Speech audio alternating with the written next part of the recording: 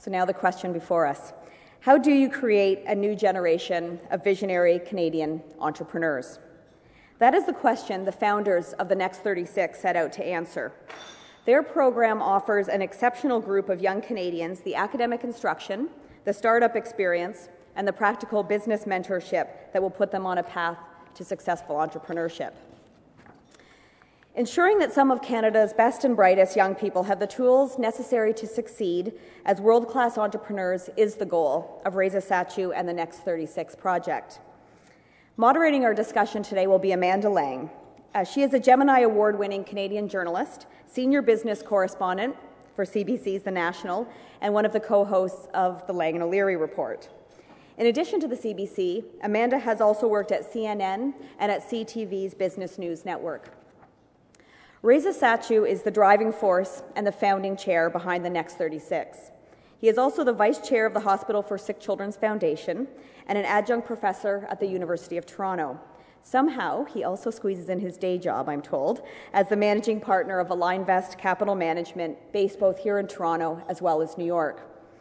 Today, he's going to tell us what the Next 36 is about, how he orchestrated 70 CEOs and 36 undergraduate students, plus all the necessary technology and support that goes along with that, into one of the country's best programs for aspiring young entrepreneurs. Amanda and Reza, over to you.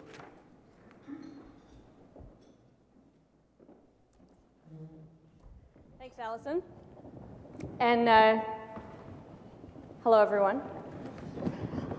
I'm delighted to talk to Reza about this. This is a subject that is of utmost importance to Canadians. If we care about our country and our future, and we all do, our economic well-being, we care about new companies, new businesses, new ideas. And one question that I've always had, and I'm going to start here, and I should note that Reza is a very nice guy. Those of you who know him know he's a nice guy. We're in agreement so far. I don't know why they're laughing about that.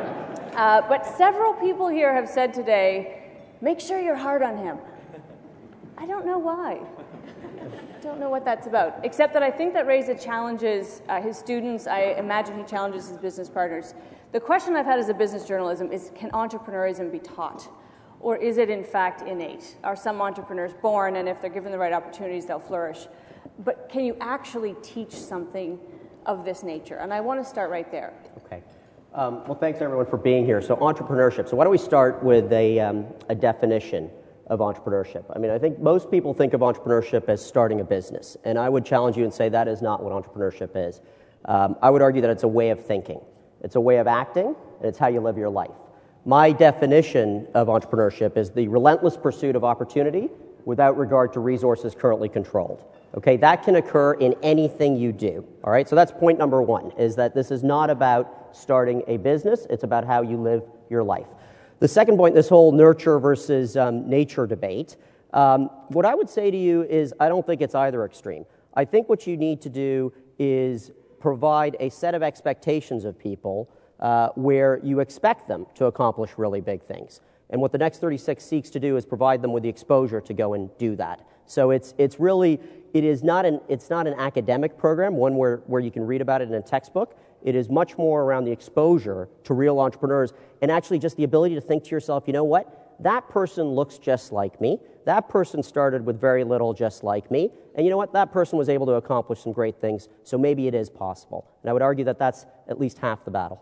So one of the things that you provide is an example, and I think many people here will know you and your story, but it's worth telling your own story of entrepreneurship, your own business success. You know, the problem here is my parents are here, so I have to be remotely accurate. So you know, it's interesting because we emigrated to Canada in the 70s when Pierre Trudeau let in a bunch of Indians from East Africa. And I think, you know, that's relevant to my story because I've always thought that if without that act, the direction of our family would have been very, very different, and I suspect far less positive.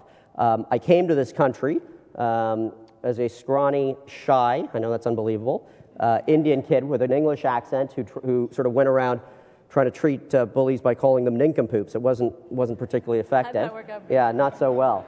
I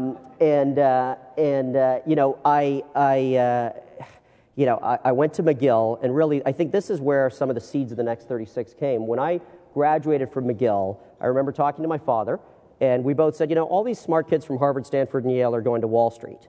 How do we get to Wall Street? And I didn't know anything about Wall Street, and after about 200 rejections, I finally got a job offer down on Wall Street. And I'll never forget my first few weeks, because I thought to myself, these kids from Harvard, Yale, and Stanford must be so much smarter, right? They must be so much better educated. I mean, they sure act smarter. And what you realize is that the quality of the Canadian undergraduate system is just as strong as Harvard, Stanford, and Yale. But what these kids have are two incredible advantages, and I think it's the fundamental pillars for what Claudia, Jay, Tim, and I are trying to build, along with many of you at the Next 36, is they have two incredible advantages. One is, throughout their undergraduate career, they have exposure to leaders, right? This concept of leaders, not just academic leaders, but entrepreneurial leaders, business leaders, political leaders, and this gives them the second thing, which is an expanded set of expectations. So they don't want to write a book, they want to win the Pulitzer Prize. They don't want to become vice president of engineering at a company, they actually want to create the next big thing. And so I think that this concept of expectations and exposure really stuck with me, and I had the good fortune of building some businesses in the US, and when I came back to Toronto, I guess about 7 years ago, I was walking along St. George Street, thinking about this, and thinking about why is it that the kids that I had gone to high school with and to university with here in Canada seem to have had less impact. Not measured by money, just in terms of freedom and impact. And I knocked on Michael Berkowitz's door, who unfortunately has passed away. I looked up, it was the Department of Economics, and I said, Mr. Berkowitz, I'd like to teach a class. And he said, who are you? So I told him. And he's never heard, Yeah, I didn't call him a nincompoop. He said, have you taught before? I said, no. He said, do you have your PhD? I said, no. He said, well, we send people like you across the street to Rotman. Roger's not here, so I can say that. Sorry, Ajay. And the class, I mean, to his I guess, I don't know whether it's credit or I just wore him down, he let me start teaching a class. And that was for me pretty pivotal. Just jump back to, you created some businesses in New York. That's a sentence like that represents how many years of your life and sweat and toil. What's the sort of biggest business? What's the one that was the real difference for you? So I think probably the most interesting business was I went to business school and then started working in a private equity firm. And our biggest investment was in a company called Simmons, the mattress company. And the problem with what we'd done with the mattress company was we had extended the life of these mattresses. We'd competed on sort of life of mattress without capturing any pricing increase, so it suddenly became all about cost. My brother at the time was at Harvard as well, and so we came up with this idea of a supply chain software company focused on direct materials, coils, springs, and those sorts of things. And we ended up, my brother had a very similar background to me in that he was on Wall Street and then had gone to HBS. We ended up raising money from Sequoia, KKR, Onyx, Madison Dearborn, all these fancy people. And so I often get the question, people say to me, well, why did they give two kids, we were 28 and 29, all this money? These sophisticated investors give you this money, given that you knew nothing about technology. And what I say is I think they saw two Indian kids across the table and just assumed we knew something about technology. So we took it. And so that business was a success. And okay, this is going to be the toughest question I'm going to ask you. Right. Flagging it for the room. This was in the .com era. Yes. So is this kind of being born on third and thinking you hit a triple? Well, I think... Tough question, right? Yeah, I think what I would say is it happened fast. Yeah.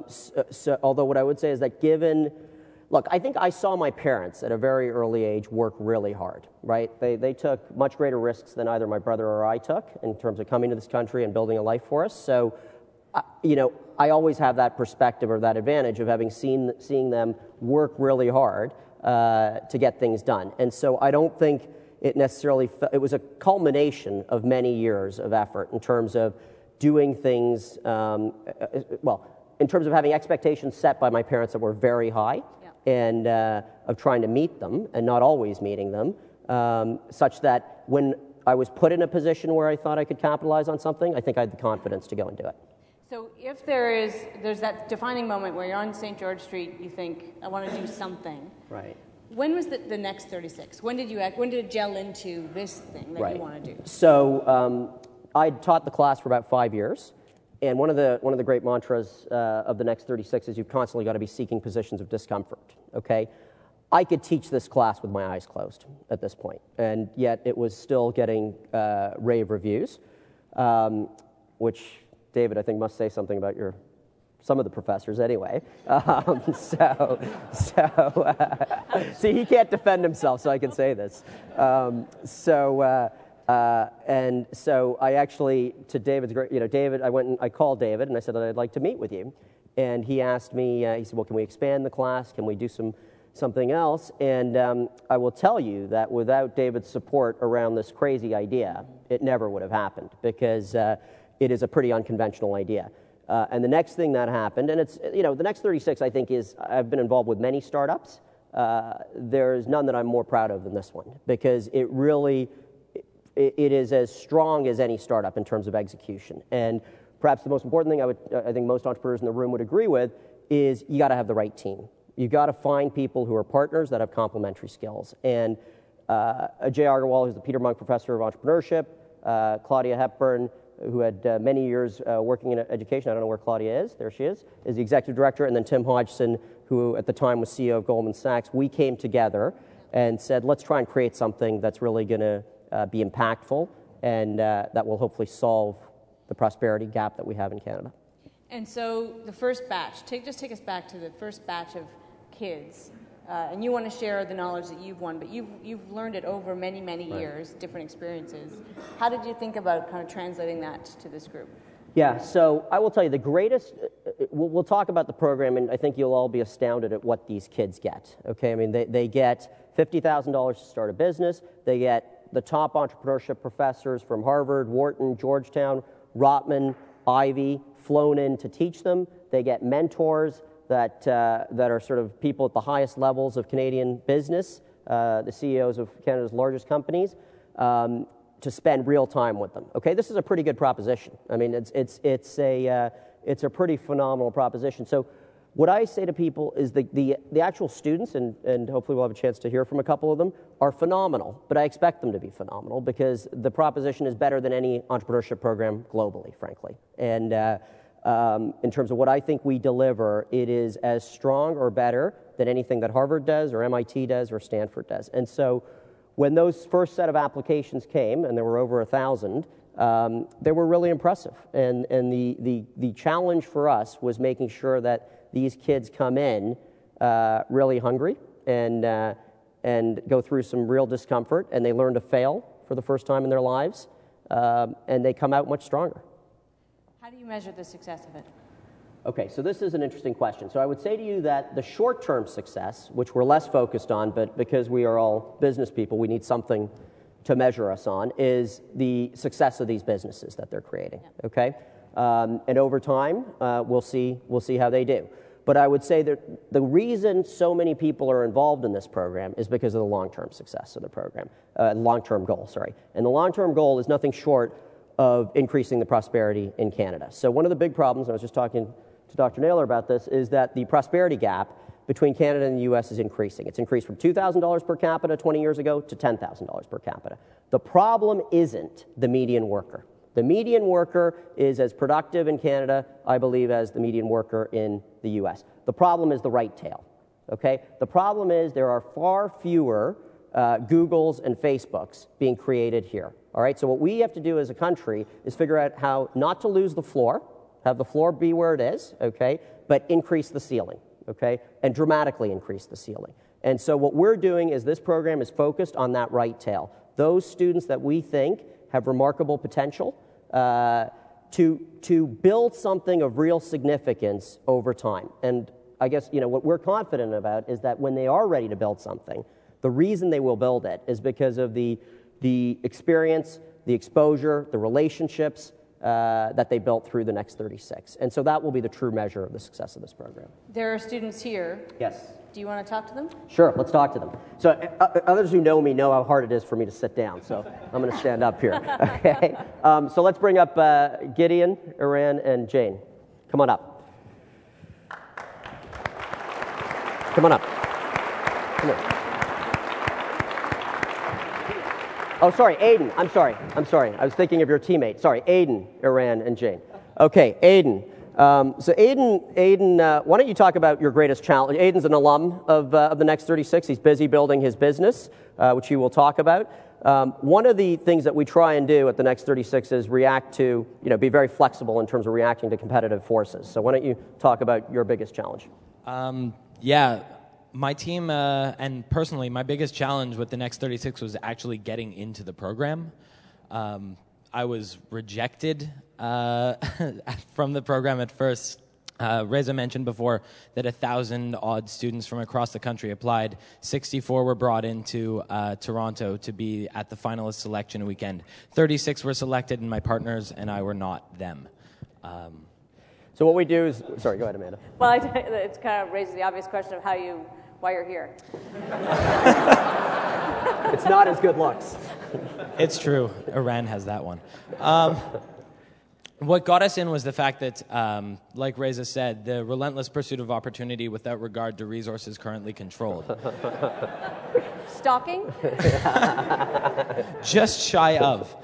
We went, and the morning after we were rejected, we went and approached Reza, Tim, Claudia, and Ajay, and brought forth to them an argument saying that it's exactly these competitive forces that they're trying to teach the 36 students that they've selected.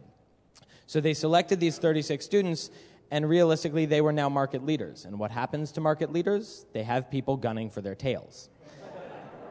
So we sent in a pitch explaining to the program that we, as 4 complete outsiders with no resources, no nothing, we have to be completely on our own in stealth.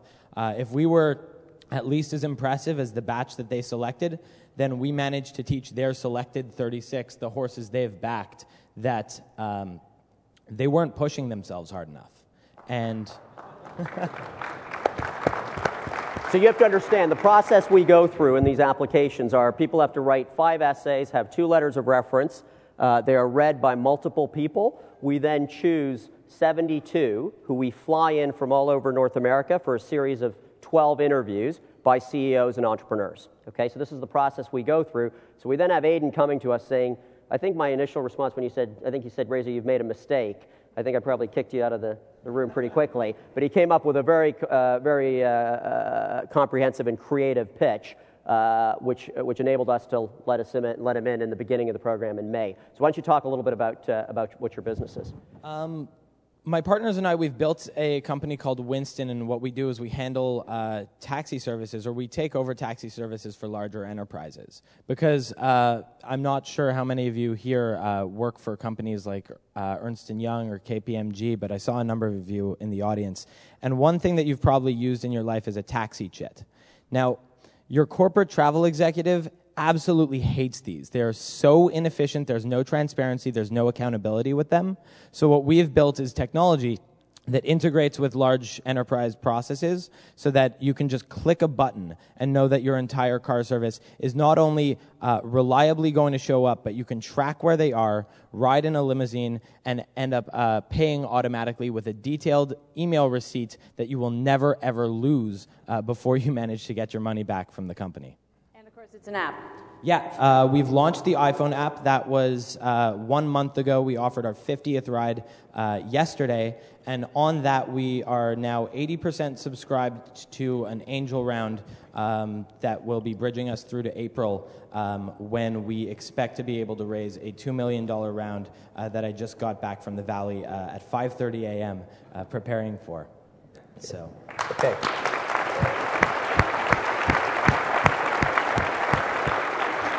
One final note, Reza's not in that yet, and neither are many people in this room, so. Okay, gotta ask for the order.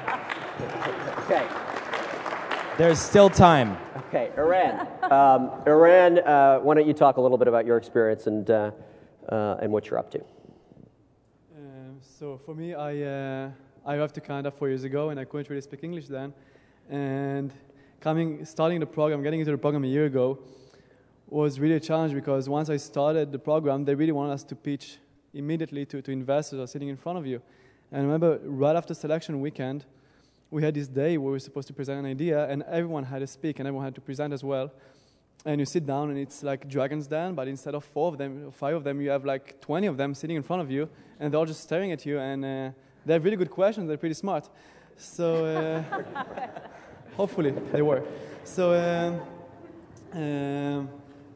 really the program kind of pushed me to try to do new things, to be able to control what I'm saying, to control how I do it, to control how to present, and really stand in front of a crowd and pitch your idea. And we did that. I have my co-founder, another co-founder, Gideon Hayden, here in the crowd, and we went to Silicon Valley together. It was a month ago. We went there for a week to just see what's happening there. And same as Hayden, it was a great response. And we're going to be mentored by one of the VC firms, Triple Point Ventures, and another program for 2 months to try to push us forward and raise a round A at the end. And what does the company do? Our company, it's called Tradio. It's a social marketplace. It's the trustable and social way to buy and sell classifieds. You can use your mobile to upload items, so it's very, very quick, very intuitive. And then it places them, it geolocates them at a location, and use the camera, of course, of the phone to upload them.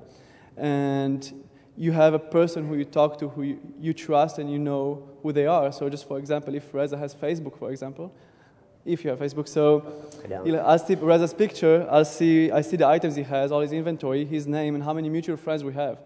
And that's going to build my trust, especially now when Craigslist and other platforms are just going a bit down with a lot of their trust. And Eran, let me ask you this question. What has the Next 36 done for you? I mean, I remember when I met you, Eran came to us from U of T. He had a 4.0, straight A's from computer science. What has this program done for you? I think that the program did for me 2 main things. The first one is really the exposure that I didn't expect at all. We got a lot of support from our mentors, from the teachers in the program, for everyone involved. Charles is sitting in the crowd. He was our direct mentor. Just for example, he spent a lot of Sunday nights inviting us to his place, getting to know his family, getting to know his brother and everyone, and going over the model with us. And that's just the beginning. Like, it ended up by us going to his farm for the weekend to work from there. And that's kind of how dedicated the program was towards us. And that's the first aspect. The second one is really how they pushed us forward. So we used to go to class at 8:30 a.m. in the morning, all of us together from the same building at U of T, and end up class at 5 p.m. every day.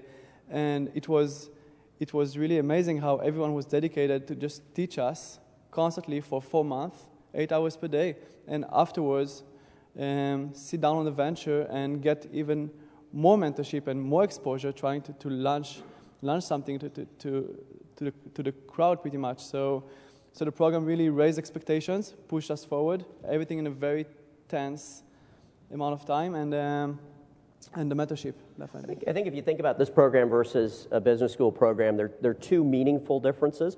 One is this concept of mentorship, which people talk a lot about, but I think that it should be measured in hours, meaning actually who are the people being the mentors and how much time do they actually spend. And I think on both those dimensions, we do a lot, and really it's the mentors who do that. And then the second thing is they get real money, right? They're getting $50,000 from real investors to build a business, to actually go out and think about how to capitalize on a market opportunity and bring a product to market, okay? And that is something that most business schools just can't do because they have too many people, they don't have the infrastructure in place. What I will also tell you, the reason this is important is if you look at the top 10 wealthiest people, okay, or if you look at the most valuable companies that have been created over the past 10 or 15 years, they are not created by people who look like us, okay? They're created by people who look like them, okay? That's who they're created by, all right? Zuckerberg, Gates, Dell, all these guys, they all started when they were at this age. And we have to change our culture here in Canada to realize that this is when it happens, especially in this kind of an environment. Okay, Jane's the new one. Jane has recently been selected after a pretty grueling weekend. So what do you think of all this, Jane? Well, when Reza says recently selected, I'm definitely very fresh blood. 2 weeks ago, actually, got into the Next 36, and I'm excited. I'm a little bit intimidated having Aiden and Iran standing beside me, and they were literally in my shoes last year, so I'm really, really pumped. But I think it's just kind of surreal. If you talk to some of my colleagues in the room or students across campuses across Canada, I think a lot of us have a pipe dream of starting a business someday, somewhere down the line. And with the Next 36, it's truly incredible to be able to start now and be an entrepreneur. So I look forward to getting my hands dirty. I think Claudia, Tim, Ajay, and Reza have given me the opportunity of a lifetime, and I intend to take full advantage of it. So yeah, I'm looking really, really forward to the adventure to come. That's an extraordinary concept that you two guys a year ago were in this program, and now you're flying down to Silicon Valley and asking people for real money. That's, I mean, to me, can you see yourself, Jane, a year from now doing that? You're on a plane to Silicon Valley? Yeah, I'm thinking even higher. No, I'm kidding.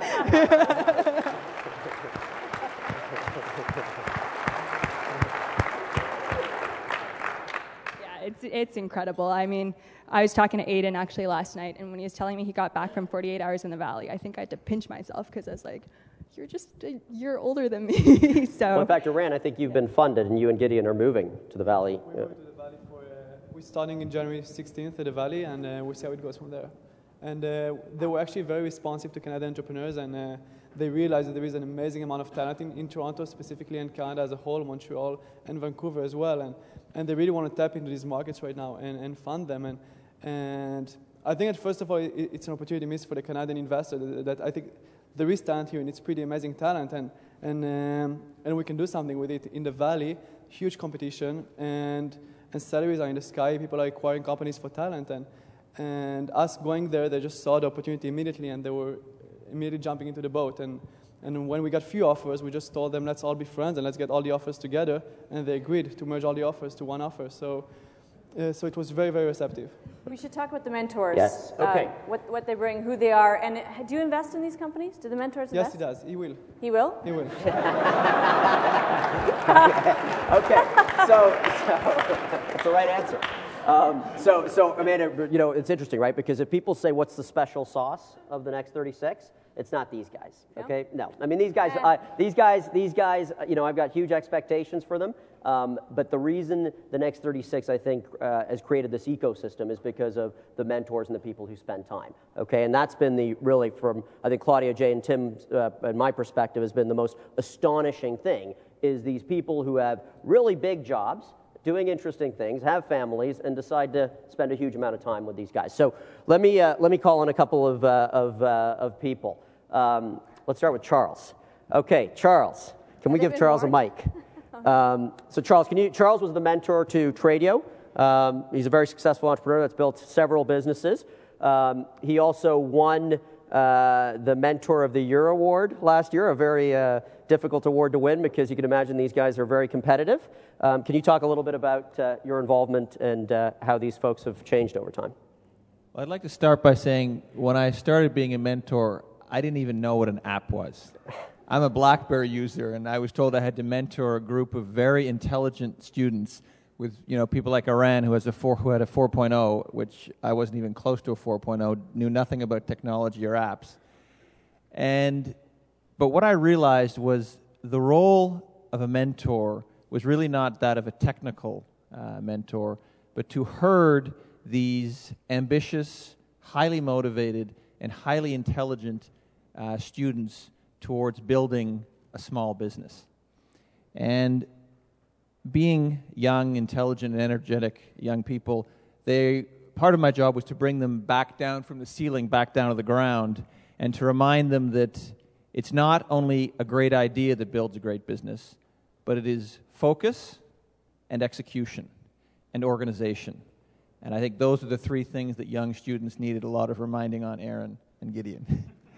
But over the course of the year, they have been incredibly impressive and focused on one idea and brought it through to completion. And as Aaron said, for me, it's kind of like being a parent and watching your child grow. And they've now grown out of what I can probably help them with and have moved on to Silicon Valley, where they're going to be mentored by proper mentors in the app world who actually know what they're talking about. So it's a very proud moment for me to hand over. I will stick around, but to hand over to professionals in Silicon Valley. And the final thing for those business people that are out there, I'd like to tell you two final things. The Next 36 is one of the most impressive not-for-profit organizations in Canada. And the 4 founders have done an incredible job of building something from nothing to what it is today. And secondly... This is going to cost me. This is going to cost you. But secondly, from a personal perspective, being a mentor has without a doubt been the most personally rewarding job that I've done in a not-for-profit organization. And if there's anybody out there that thinks that they want to try and help Canada bridge that gap with the United States, being a mentor is critically important to our success as Canadians. Thank you. Thanks. Amanda, I wanted to, one of the things that happened last summer was we had Galen Weston, Jimmy Pattison, and Paul Desmarais, 3 of Canada's sort of most esteemed business leaders, come together for the first time and become founding patrons of the Next 36. And that meant that they host events, they've given us money, and they're supporters of the program. And I think the reason why they did it isn't because there are 36 kids that are going through the program, but because their hope and expectation is that this will have something to do, something positive around our country. And so another one of our mentors, who I know is a big believer in this, is John Kelleher. And maybe, John, I mean, I ask you this question only because you're running a big business and you've spent a huge amount of time on the Next 36. And what's the motivation behind all that? And then also, John is the mentor to the other 4. And I remember asking him, once I had this problem of letting in these 4, to be the mentor of this group. And so I'm curious why you took on that challenge. Well, it's actually a funny story because I was actually in Reza's office on the day all of this happened, and it was complete serendipity because Reza said, I've got an extra team and I need an extra mentor. And so I asked him to tell me the story again, and I said, tell me how these 4 kids convinced you guys to let them into the program when they were out. And Reza told me the whole story, and I said, that's the team for me. Those are the 4 I want more than any other. And so we started an amazing journey on that day that's just been a great opportunity. And I think we conceived of ourselves as the outsiders from day one, and I think that's had been a huge factor in our success so far. So it's been a lot of fun. On your second question, quickly, I mean, for me, my motivation for getting involved in this program is all about Canada. It's what you referenced earlier. It's the prosperity gap.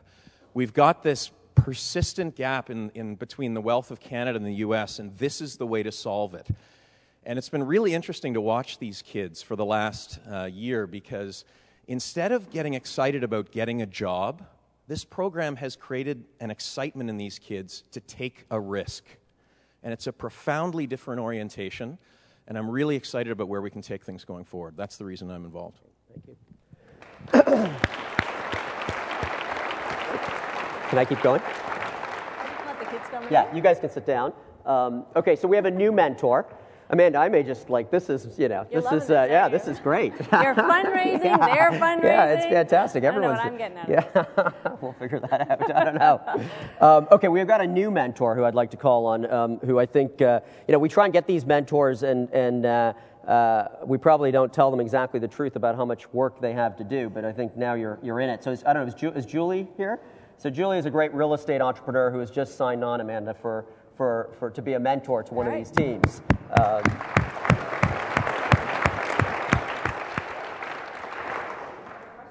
don't know. Do you have a question? What persuaded you to do it? I mean, you've heard, obviously, you can contribute to them. So I'm curious, actually, when I hear all of the 2 previous mentors speak, what do you expect to get out of it? Well, I'll tell you 2 very quick things. One part is the first story. When my team went up and did their first presentation, they had the most amount of criticism from anybody in the room. And they came down those stairs and they thought, oh my God, this is not good. And I said, guys, you should be so happy we had the most attention. And that's what an entrepreneur is about. We garnered the most energy, and that's what you do. You convert that energy into a positive solution. So why I'm involved is because I've been an entrepreneur all my life. And there's so much capacity in terms of creative capacity in this country. And I could expand my business so many times were it not for not having the entrepreneurs to come in and partner with me. There's so much capacity that I would just say, I need an entrepreneur. I don't necessarily need someone in administration. I need an entrepreneur. Someone who can team with me, can think with me, and we can go and grab those challenges. I mean, part of my early business learning was going to trade shows, and now my poor family has to go to trade shows instead of vacations. But that's what being an entrepreneur is about, and I think these kids will be the future of our country, and it will be something that their enthusiasm will then convince other kids that being an entrepreneur is amazing. Now, being a woman, I couldn't think of anything else. There is no corporate ladder in being an entrepreneur. You are the ladder. And so I've always had incredible freedom. I was 8 months pregnant when I was president of the Home Builders, why I actually ran my company. So it's something that allows a woman incredible independence, flexibility, and no one can say you're missing any ground because you missed a meeting, because you're doing the work behind the scenes. Thank you. So, Amanda, this is probably going to be one of the most embarrassing things she's had to do, but it's only because you're sitting beside Julie, Cheryl. So Cheryl doesn't know she's about to be cold called. She is a new entrant to the program. And do you have the mic? Okay, so Cheryl's story, we spent some time thinking about whether to let Cheryl into the program or not. She's a brilliant scientist at U of T who's also spent time at Harvard and MIT.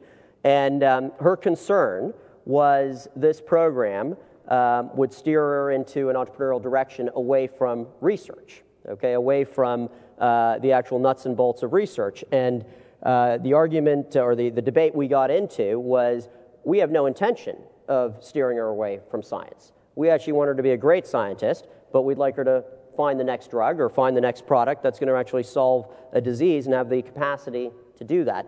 And so Cheryl, I'd like Cheryl to speak a little bit about that interaction and how it's going for you. Hello. Yes. So as Reza said, I have been spent like 3 years doing scientific research, and I really like what I do. But I also realize there's a gap between what you do in the lab and what can be actually done in the market. How can you make the product into the market and can actually have like an impact on like people's life?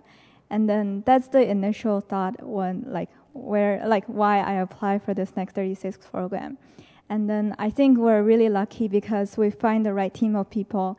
And then this year we're planning to do an app focused on Alzheimer's disease.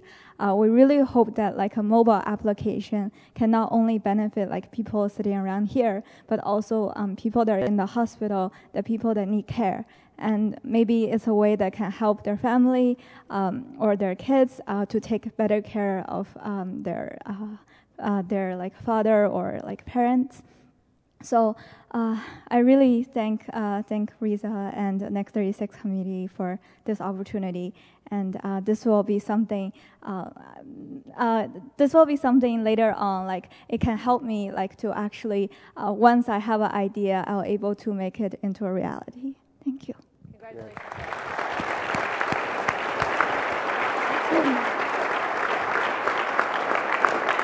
We've only got about 5 minutes left, Reza. You said before success, you measure it in the short and the long term.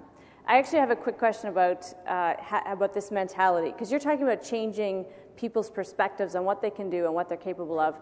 And obviously you've done it for these people, especially Cheryl, great example. She wasn't even headed down this direction. Do you need to get them younger? Do you hope that we can get them younger? That's an interesting question. So I think... when you say that, it means the other questions aren't interesting, right? No, they're all interesting. Amanda, you generally are very interesting. We debated whether we should go to the graduate level, and we thought that was too late, frankly. Yep. Okay? So I think the reason this works at this level is because a critical part of this is them building a business. So we don't want people dropping out of high school to build a business. You know, if they drop out of university to build a business, you know, that's David, I didn't mean that. So I think, look, I'd be a big fan of doing it earlier. I mean, what we're really teaching these kids is to actually make decisions with imperfect information, right? I mean, I think one of the greatest challenges to being an entrepreneur is that people feel they need so much information before they make the decision, such that by the time they've made the decision, the opportunity's gone because someone who needed slightly less information took advantage of it. And I would say the other thing, Amanda, is that people think entrepreneurship is around sort of walking around and coming up with this brilliant idea. If you look at many of the greatest businesses, if you look at what Michael Dell did, what Howard Schultz did, what Jeff Bezos did, they just looked at existing businesses and processes and thought about them differently and had the conviction of their thoughts to go and execute on it. They didn't think to themselves, oh, Barnes & Noble has so much more capital and resources, there can't possibly be an opportunity. What we're trying to do is tell these people there are opportunities all around you. The people who succeed are the people who actually have the guts to take them. One of the biggest elements of successful entrepreneurship is failure. Yeah. And it's overcoming failure. And I know as a business journalist, I've heard many times that Canadians aren't very good at that. We're not as good as others at wearing our failures as badges of honor. Can you teach it, or do you need to make them fail to learn it? So I think two things. One is a big part of this program is figuring out what your weaknesses are and addressing them now. Okay? So Cheryl doesn't like public speaking. Okay? She does not like speaking in public, all right? I can assure you, next year when she's up here, she'll be a dynamo and you won't recognize her, okay? So part of it is actually addressing those things that you're weak at and overcoming them. I will say that failure is critical, and throughout this program, what we do is we take kids who aren't used to failing, and they fail. So I will tell you, by definition, there were 10 teams, 5 of them failed.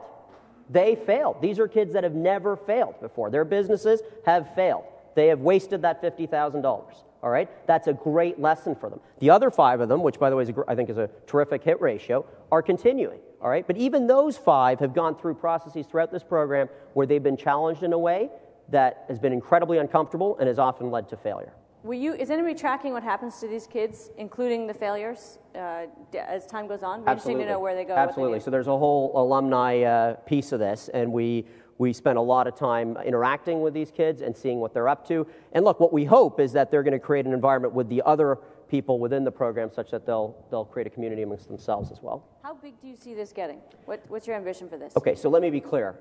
I think this cannot be measured by number of people, right? Because, as I've said, the valuable piece here is the ecosystem. So we don't want to dilute the ecosystem with the number of kids. So what you're not going to see is 300 kids going through this program, right? There's plenty of demand, but the problem is we'll become like most business schools and not be able to deliver this really special product. And so I don't think it's measured in terms of students that we let in every year.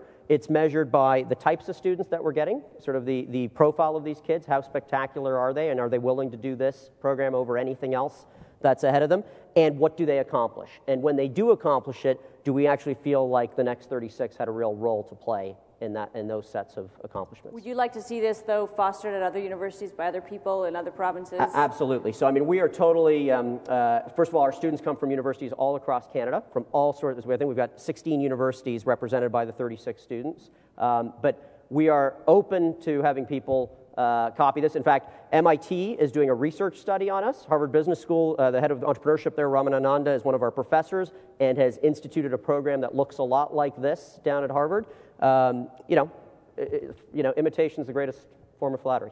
One of the shortcomings in the Canadian landscape for startups is a lack of venture-level money. And it's a real crisis, actually. Yeah. There are people who are very aware of it. These guys had to go to Silicon Valley for a reason. Do you think that'll change because you're seeding a younger population of people that are thinking more in these terms? I hope so. I mean, I will tell you that it is a huge problem. It is an absolute problem. I wish these kids would get funded here, okay? But I will say that there are people doing things. So John Albright, who's in the audience here, runs BlackBerry Ventures and JL Ventures. He is funding. He stepped up and is funding his firm, together with Gary Slate, is funding the next 3 years' ventures. I think that is a remarkable endorsement, and we hope will make you lots of money and make you very proud. But I will say that I think the ecosystem that we're creating hopefully moves the needle. All right. That's all we've got time for. Reza, it's been great to know more about this, and congratulations on your success. Thank you to the students and mentors for speaking. Thanks very much. Thank you. That was great. Thank you.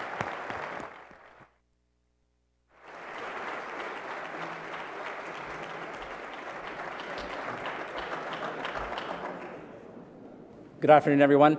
My name is Gordon Rahman, and I am the Vice President of the Canadian Club.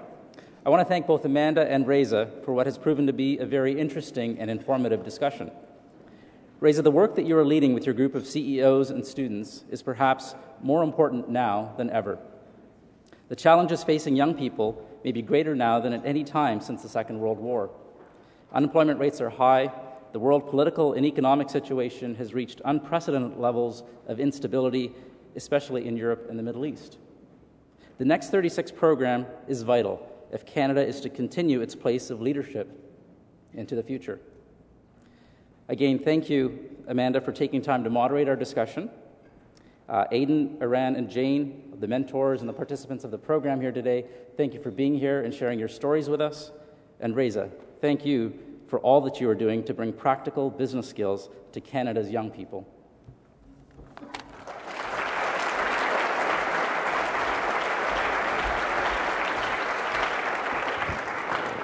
Well, thank you, Gord. I'm feeling very inspired as I go forward into the weekend, so thank you to everybody, Amanda, Reza, and all participants for being here today.